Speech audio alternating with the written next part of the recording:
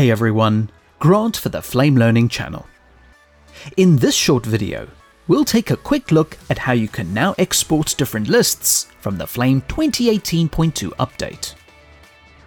This can be really useful when working in the Flame products, and you need to provide your producer or client with a list of various details from Flame. Now the reason why I'm being so vague is that you can export any list view from Flame as an XML file. This includes the file browser, media panel, Conform Events, markers view, and even the animation tables. Just ensure that you look at the tables in the list view and you will be able to export them.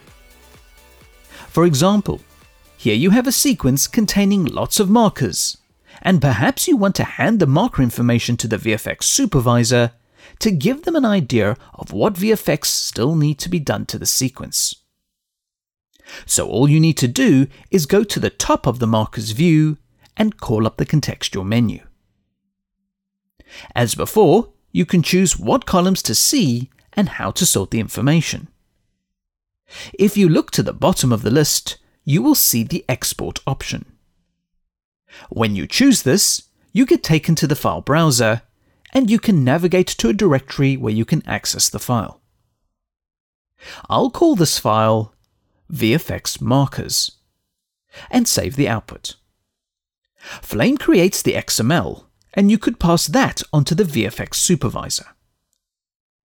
Now we'll look at what you get in a moment, but let's also create a list of all the sources that were used in the Conform.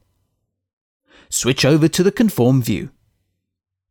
With the sequence open, all the events will be displayed in the events list. Call up the contextual menu again and choose Export towards the bottom of the list. Let's call this XML file Conform and save the output. You could give that to someone who may need to track the footage used in the production. So let's take a look at what you've exported.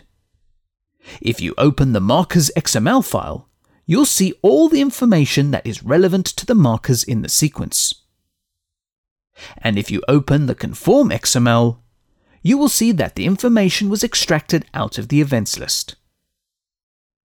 To put both of these exports into a more user-friendly format, it is possible to feed these XMLs through a variety of converters to create the outputs you want.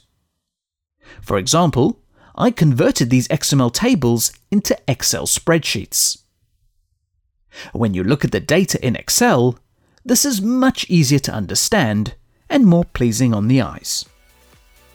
Please be sure to check out the other workflows, features and enhancements to the Flame 2018.2 update.